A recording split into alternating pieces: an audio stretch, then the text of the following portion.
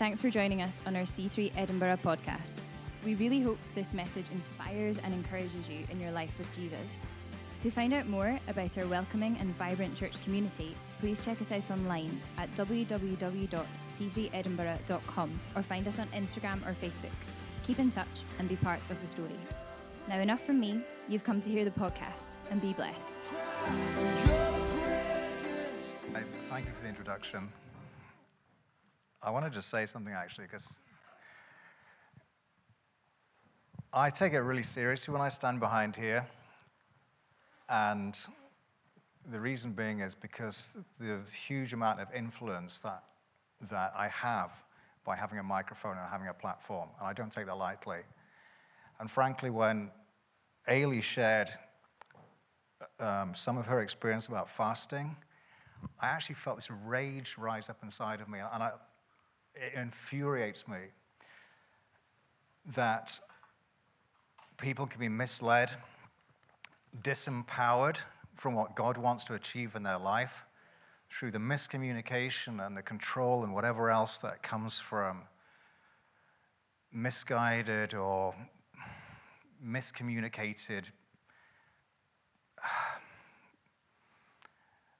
people who they would speak for God, but they communicate the wrong thing.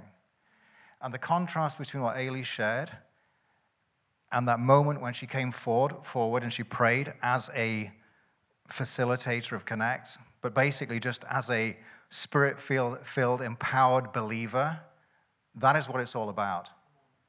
That is what it is all about. God wants to do something phenomenal in this earth, and it's through you. It's through you. All right? The lie of the enemy is that you're not good enough, that you're not empowered enough, that you're not clever enough, and all the other enoughs. But that is a lie. You have the same Spirit upon you. In fact, the difference between the Old Testament and the New Testament is that in the Old Testament, the Spirit came upon people. In the New Testament, the Spirit is within you. You have Christ in you, the hope of glory. You have the Holy Spirit in you. You have the same Spirit that raised Jesus from the dead inside of you. You have been empowered to change the world. All right? The purpose, God's purpose from the beginning to the end is fellowship with Him for the whole of this creation. Eden was the sort of perfect. Eden is man in relationship with God, in perfection. And we know what happened.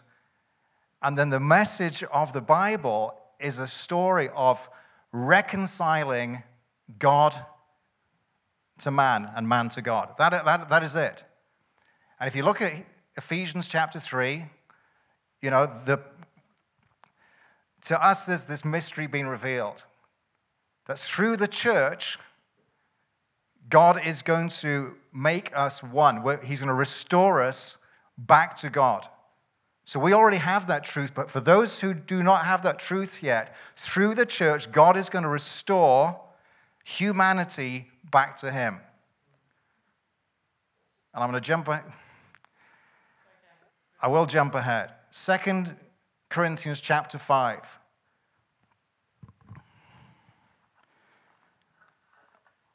I've got it in my notes. I'll probably find it in my notes easier. I'm going to jump ahead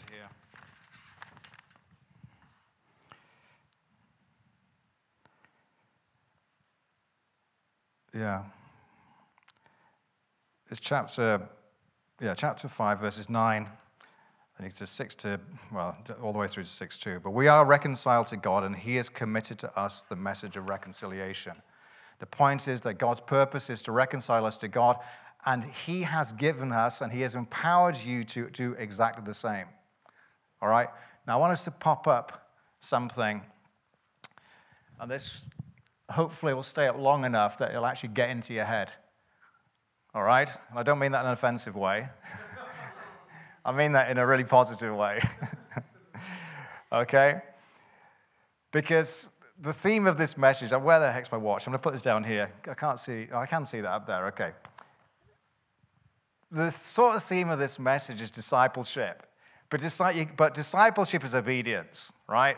And immediately by saying obedience, everyone kind of goes, ugh, it's a horrible word. We don't like the word obedience. In this day and age, the freedom of choice, rights to choose, independence, self-determination, all of these things are values which we hold really dear to us and are sort of pushed forward as the ideal as to what life is about. Self-determination, you make the choices, you decide, and all that. And so when we talk about obedience, it kind of grates us a little bit the wrong way. And we feel that obedience is a yielding to somebody else's will. It's doing what we don't want to do. And there's elements of that. But let's go back to the yielding to somebody else's will. That is not a bad thing. Particularly if the one whose will we are yielding to is the God who created us and the God who knows the plan and purpose of our life.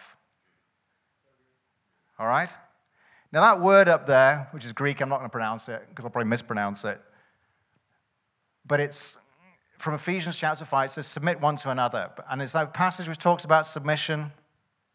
But that word literally means voluntarily yielding in love. When we think about obedience in terms of voluntarily yielding in love to someone, it transforms that. For those of you who aren't yet married, welcome to the greatest adventure of your life. For those of you who are married, welcome to the greatest adventure of your life. But I say that to say this. There's an understanding that comes that I can live in a house and get my way. Well, I could try to get my way, and it's not going to work. It's not going to work.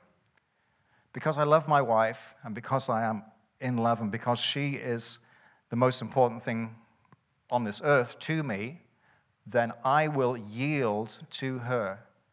I will voluntarily yield to her will. We will submit one to another. We will yield to one another in love. I don't feel like I'm giving up my will. I don't feel like I'm not getting my way. I feel like I'm living in harmony. I'm living in what God has created for us. We're living as God intended. And because of that, the outwalking of our lives is, in inverted commas, perfect. All right? I'm not saying we have the perfect marriage, but what I'm saying is that as we submit, as we yield to God in love, then our lives kind of fall into place.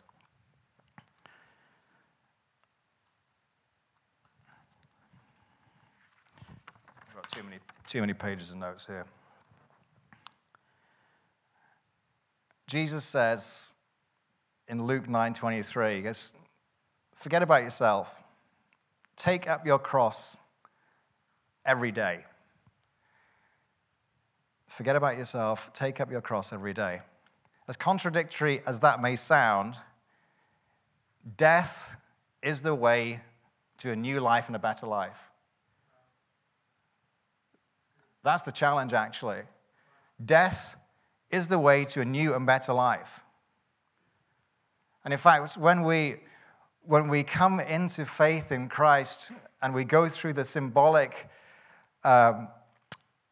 process of death, which is baptism, we are literally dying, we are literally going into the water, and we are resurrecting to a life. It's the symbolism of death and a transition into a new life.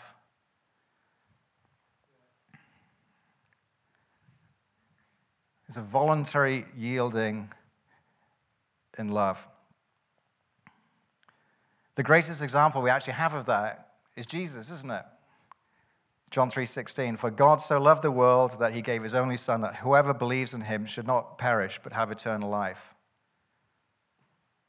John 15:13, greater love has no one than this, that he lays down his life for his friends.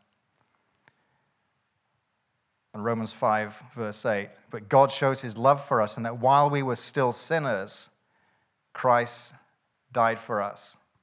Jesus is the ultimate example of somebody who obediently did the will of the Father, who obediently submitted to the will of someone else for the greater good of humanity and for our benefit. He died, he out of love. Love was the motivator, which caused him to go to the cross, because he saw something on the other side of that, and that's you, and it's you, and that's me. It talks about, I think it's in Romans, it's easy for someone to die for a righteous man. Well, it's not that easy, but it says, one might die for a righteous person. One might die for a just cause. And it's within this passage that it says, but God shows his love for us that while we were still sinners, he died for us. It's not because you're good that he died, and you think, well, yeah, Struan's, he's an okay kind of guy, and yes, he's a righteous guy, and so yeah, I could put my life down for him because good news. No, when we were the worst of that very, very, very, very worst, Christ still did it. That's when he did it. When we were the worst of the very, very worst. And don't deceive yourself to think that you were any good. We weren't. I wasn't, you weren't. None of us were good enough. But yet, he still voluntarily yielded, voluntarily submitted himself to the will of God in love to restore humanity back to God. 2 Corinthians chapter 5, verse 18. We've been there already. All this is from God, who reconciled us to himself and gave us the ministry of reconciliation. I've already said the passage from Ephesians chapter 3. One of the fundamental, if you read the New Testament, okay, I need to back up a little bit. Coming back to what I said about what enraged me about what Ailey said. When I stand behind a platform or whenever I speak, I want all of you to weigh every single word that I say. I want you to take every single word that I communicate here and take it back to the scriptures, because that's the foundation of it. This is how people get into error. This is how people get into bondage. This is how people get misled, misguided, and off track. You need to take absolutely everything I say and take it back to the Word of God and say, is this truth? Is this what God is saying? Or did I have the wrong pizza last night? Or have I not had my coffee? What the heck? We need to take everything back to the scriptures. We need to weigh it. We need to honor the word for what it is. We need to esteem it for what it is. We need to value it as the word of God. We need to look at it and mine for the truth. I don't say this to... It's so easy to sit where you are, and I've sat there, of course. I don't get the microphone very often, but anyway. So I sit there myself.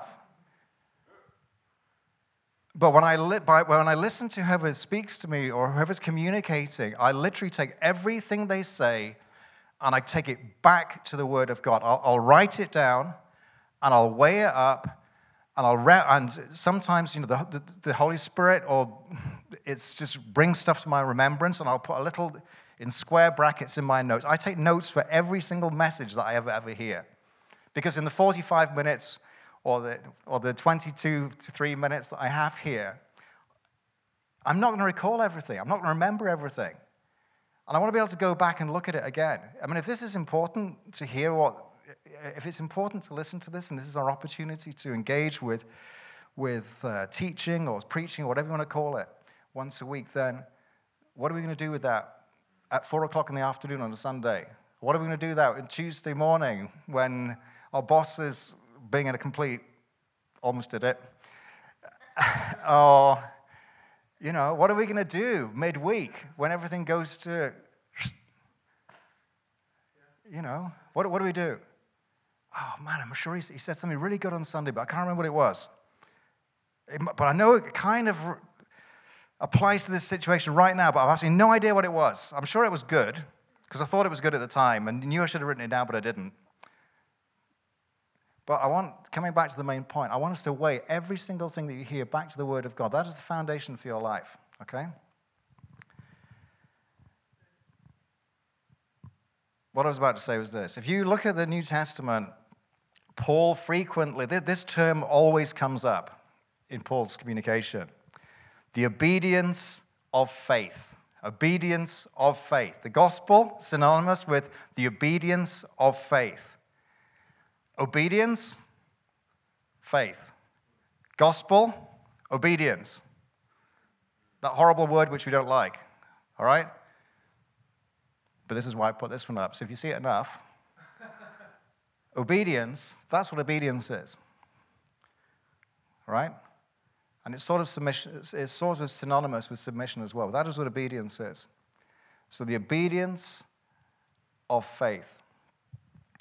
One of the truths of the Bible is that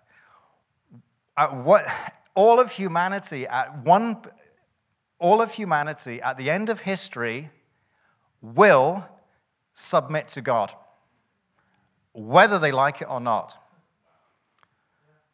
Whether you like it or not, that is the end game. Every knee will bow and every tongue will confess that Jesus is Lord.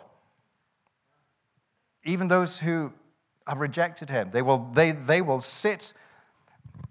In fact, so by force, they will be on their knees. They will have to acknowledge that Jesus is Lord. Jesus is Lord. Jesus is Lord of this earth. Every knee will bow and will acknowledge that. Yet we have this opportunity at this stage in our life to yield out of voluntary love to the creator of this universe and have our lives unfold before him according to his will. When obedience to God's way is your normal pattern of living, it's no longer a matter of choosing either or. It's no longer a matter of choosing his way or our way. Why would I settle for anything less other than God's way? Why settle for anything less than God's way in my life? And Jemima, you can put that verse back up for a minute.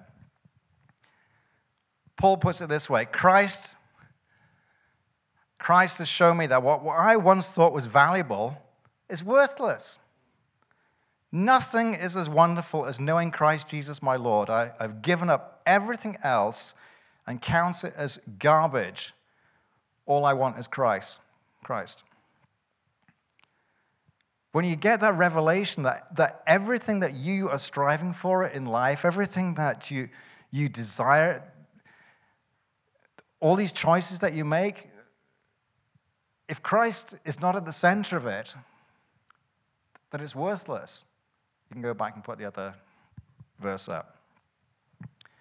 We talk about, I'm all for, we're absolutely, we need to give the year to God. Absolutely, we need to discover what his plan and purpose is for our life. Absolutely, we should write that vision down and we should have it as a guide for us, or at least, a road marker. I mean, we talk about milestones. Milestones are literally markers along the way to show that you're getting closer to your destination. They're a good thing.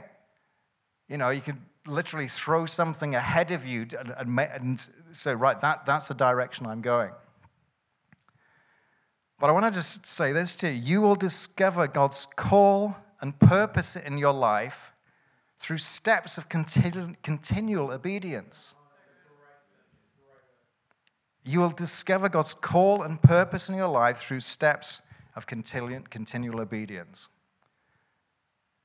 And frankly, it doesn't get any much more simple than that. I say this to Nathan all the time, to keep him humble, which must mean I'm a thorn in his flesh. No. Right? I'll probably that too, but anyway. But I say this to Nathan all the time. I say this to everybody, actually. God's not looking for superheroes. And I'm not a superhero in God's eyes. He's not looking for superheroes. He's just looking for obedience. And he's looking for people who will say, yes, yes, yes, yes. And the amazing thing is, if you follow the yeses, you're going to find out that you actually end up in a place where you wouldn't have been if you decided to do your own thing. But, all right? I'm not saying that it elevates you, but what happens is as you say yes to God continually in your life, you're going to start to realize that your influence does increase, that you're entrusted with more All right? And the purpose of that, coming back to what we said before, is that God would reconcile humanity to him through you. That's the purpose of it. All right? Jesus said, it is better that I go back to my Father in heaven, because when I go, he will send the Helper, the Holy Spirit, and he will, paraphrase, give you absolutely everything that you need to do to continue my ministry. In fact, greater things will you do because I'm going back to him. Why is it going to be greater things? Because when Jesus was on this earth, there was one of him, and in this room, we've got more than one. All right? So we've got this multiplication by his Holy Spirit that comes upon us to accomplish his original vision, his continued vision for humanity to the end of the ages, when every knee will bow, every tongue will confess that Jesus is Lord. So coming back to the enraging thing that Ailey said, it literally enrages me when I see believers disempowered and not walking in what God has called them. It enrages me to see, it's like looking at everyone's probably got a phone in their pocket, right? If I was to say to you, turn your phone off right now, well, it might send a sort of shock. Oh my God, turn my phone off? But what if I miss something? But the point I'm trying to make is this. If this phone is off, it's no more than a paperweight. When I look out at disempowered believers, you're like paperweights. And the enemy, Satan, is happy with that. That's what he wants. He doesn't mind if you do nothing in your life. He doesn't mind if you come to faith.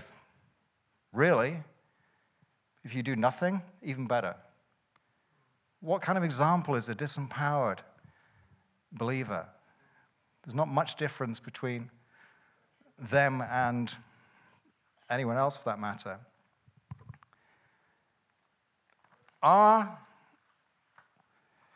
The Old Testament, it says, we read these stories and we read these different accounts of the children of Israel and everything they kind of went through. And yes, they're historical accounts, but they're also illustrations. So when we read about Egypt's about bondage. Egypt's about being under the rule and authority of someone who's not God. And then we see deliverance. We see a period of transition in the wilderness where, because of the hardness of their heart, many of them, in fact, for those who went into the wilderness, because of the hardness of the heart, they all died, and then the next generation went through. But they crossed the Jordan, all right? There was a transition from what was before to what is new. It's symbolic of salvation. That's what the Jordan experience is, right? When they crossed the Jordan, they arrived in Canaan. That is literally the first step into your new life. That is the first step into the kingdom. But what does the story tell us? Possess the land. Take the land. Take the land. We cross the Jordan, we come into the kingdom of God, and we literally have to contend for the kingdom. This is what Jesus says. In Matthew 11, verse 12, it says, the kingdom of God has been forcefully advancing, and forceful men lay hold of it. Another version says, a share of the kingdom is sought with ardent zeal and intense exertion. All right? If your life isn't that, if you're not intensely pursuing the kingdom of God, if you're not intensely advancing the kingdom of God, I would venture to say that you're still dripping wet with the water of Jordan behind you and the whole of Canaan ahead of you, but not yet possessed. God's plan and purpose for your life is through continual steps of obedience. Again, read the stories. Obedience to how he wanted Jericho taken. Obedience to how he wanted Ai taken. Obedience to possess the kingdom, to possess Canaan. New Testament analogy, to possess this earth. God has entrusted us to possess this earth. This is one of the revelations that we got before we, again, yes, we've been overseas for a number of years.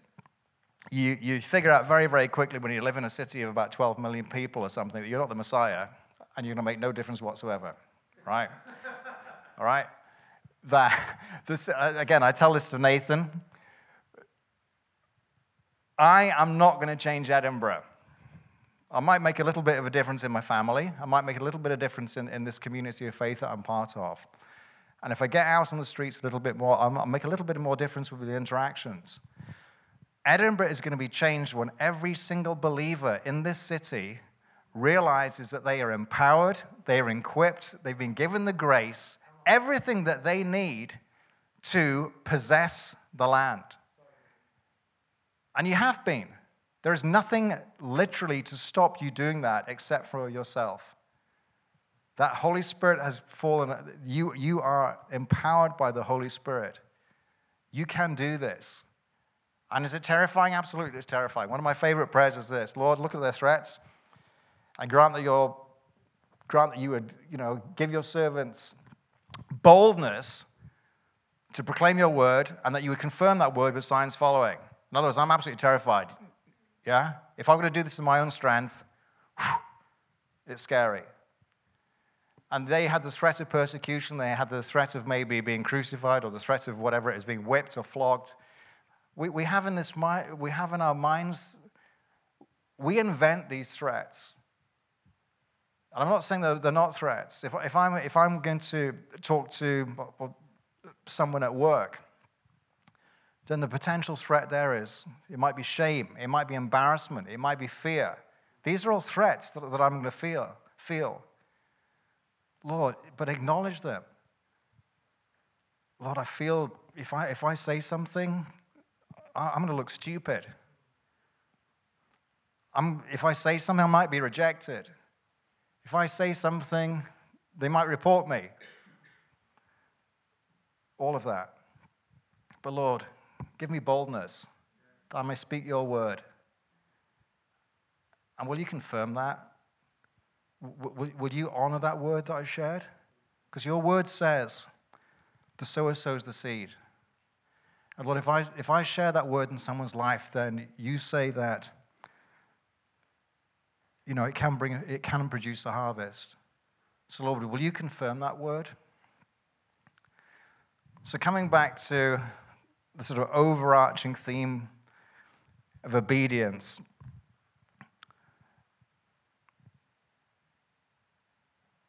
it's not optional, actually. It's a command. But we voluntarily yield in love. Now, I'm not going to go through all these words because half of them I can't even pronounce. But I did look up the antonyms of submission. And some of them are really cool. But as I said, I can't pronounce all of them. But the opposite of submission, the opposite of obedience, is rebellion, unruliness, willfulness. The very same things that prevented the Israelites entering the promised land. They did not enter his rest because of their disobedience.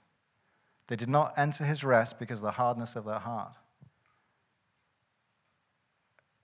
I want us to walk in obedience. I want us to walk in the fullness of God's plans and his purposes for our life. Because if nothing changes, nothing changes.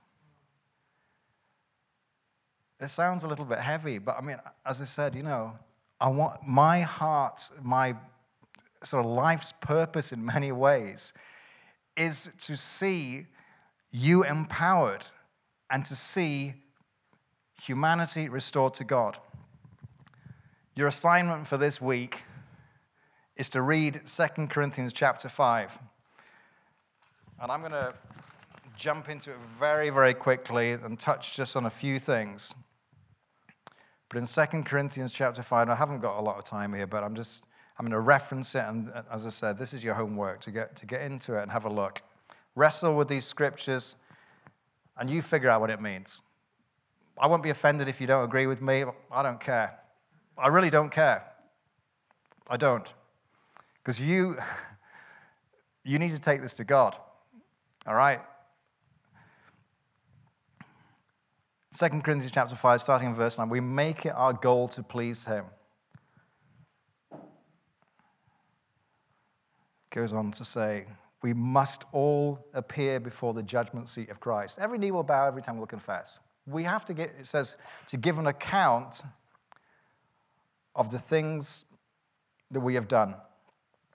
All right?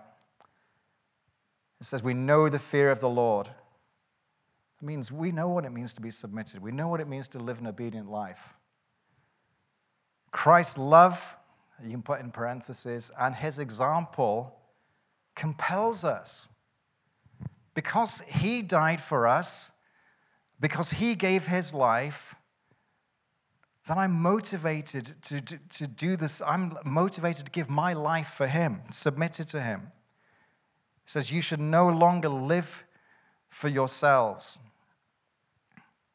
It talks about being new creations. It talks about we are reconciled to God.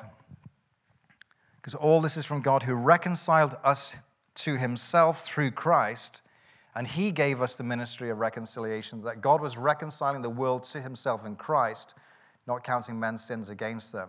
And he has committed to us the message of reconciliation. We are therefore Christ's ambassadors, as though God were making his appeal through us. We implore you on Christ's behalf, be reconciled to God. As God's fellow workers, we urge you to receive not to receive God's grace in vain. What a phenomenal task to be entrusted with. What a phenomenal thing to be part of in this world. And coming back to what I said before, God's plans and purposes in your life are just acts of constant, will unveil itself through acts of constant obedience. For time's sake, I'm just going to finish up now.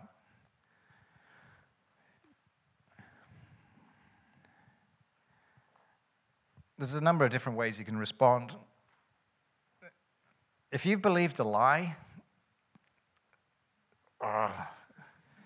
seriously, if you've believed a lie and believed that this is for someone else and that you're not good enough, and you can't do this, you're right about the last bit. You can't do it.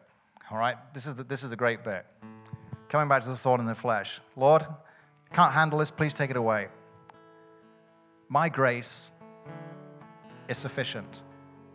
My grace is sufficient, for my power is perfected in weakness. What God is saying is, I've got everything that you need. Everything you need. And when you actually figure that out, when you figure out that you've got nothing, and when you figure out that you come to that place of the absolute weakness, then that is where my power rests. In other words, when that bottle has got nothing in it whatsoever, that is when I can fill it up to the very top. So when you come to that place of complete emptiness, then you can receive 100% of what God wants for you. What does Paul say? Therefore, I will rejoice in my weakness, so that Christ's power may rest upon me. I'm going to rejoice when I realize that I can't do this by myself. I'm going to rejoice. I'm going to realize that when I come to that revelation, I've literally opened myself up for God to fill me from the bottom to the top, 100%. That's what he's looking for. He's looking for empty vessels. And if you back up into 2 Corinthians chapter 4, it talks about we have this treasure in jars of clay, so that Christ's glory might be seen. It's amazing. Yes, we're clay pots, and yes, we're insignificant, and there's nothing fancy about us at all. But as we realize, we recognize that all he's looking for is an empty vessel that he can fill, Christ gets magnified. And as we step out in obedience and start to share our lives with those around us, and as we start to share what he's doing in our lives in obedience, then we start to see transformation. We start to see people reconciled to him. As we sow the word, as we demonstrate him, Jesus says, if I be lifted up, I will draw all men unto me. Are we doing that on a daily basis? Are we lifting him up? Are we sharing our faith? Are we sharing what's going on in our lives? Are we sharing the scriptures? Are we sharing the word? Because that's the only thing that transforms people's lives. It's an encounter with the living God. You might remember some of what I said today. If you don't remember the exact words, I don't really care. But I hope you remember the scriptures, and I hope you dive back into here and get a revelation of this for yourself, because this is what's important.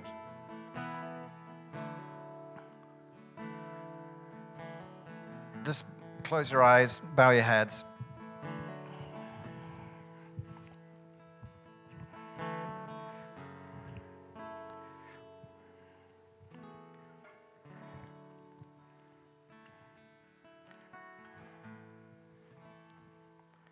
It's kind of difficult to sort of have a prayer which doesn't elicit a response from everyone, and that's not my intention at all. So I'm not going to have you put your hand up. I want this truly to be between you and God, because I'm not going to hold you to account. This moment is for you. There is going to be an opportunity for others to respond, but if you've been in fear, and if you thought that you're not good enough and you can't do this, and you've got nothing to offer, I want to tell you that God loves you. God has a plan for you. God has empowered you. And if you feel empty, you are the perfect candidate to be filled to the full and accomplish phenomenal things in this earth for him. So if right now, if that's how you feel, I just want you to, again, I'm not looking, I want you to put your hand on your heart and say, Lord, that's where I am. I want you to just fill me up. I want to be obedient to what you'd have for my life. Lord, I thank you that you have given me that. I thank you that you reconciled me to you. And Lord, I thank you that I get to share that with others and reconcile them to you too.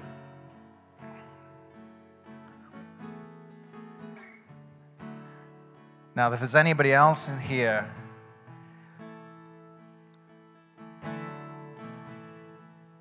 who is literally going it alone, and this is sort of news to you, that you've never heard anything like this before, and you know that you're not reconciled to God, you know that you're not in right relationship with God, you know that you're not submitted to him or yielded to him in love, and you need to put that right.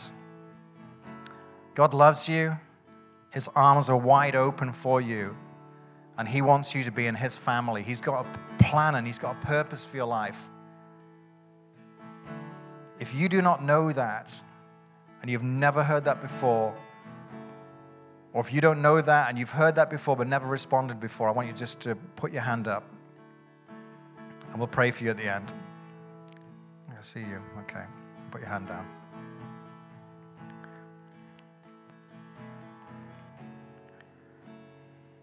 Lord, I just want to pray a blessing on everybody in this room. Lord, I thank you that you have gathered us here today. Lord, I thank you for your word. Lord, I just ask for understanding. I ask for revelation. Because you say in your word when it's not understood, then Satan comes immediately to steal that seed from the path, to steal that seed from that ground. So, Lord, I ask for just revelation, understanding today. Lord, I ask that the seed would take root in people's heart. And Lord, any rebelliousness, Lord, because we can all identify that we rebel in different ways. Lord, and that in everything we would submit to you. And Lord, that we would yield to you in love. We ask this in the name of Jesus. Amen.